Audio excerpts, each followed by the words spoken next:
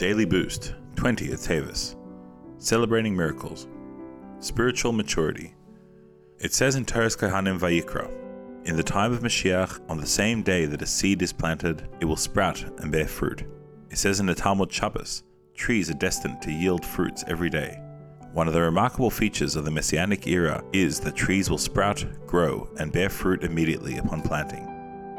Currently, it takes time because of the disconnect between the spiritual source and the physical world.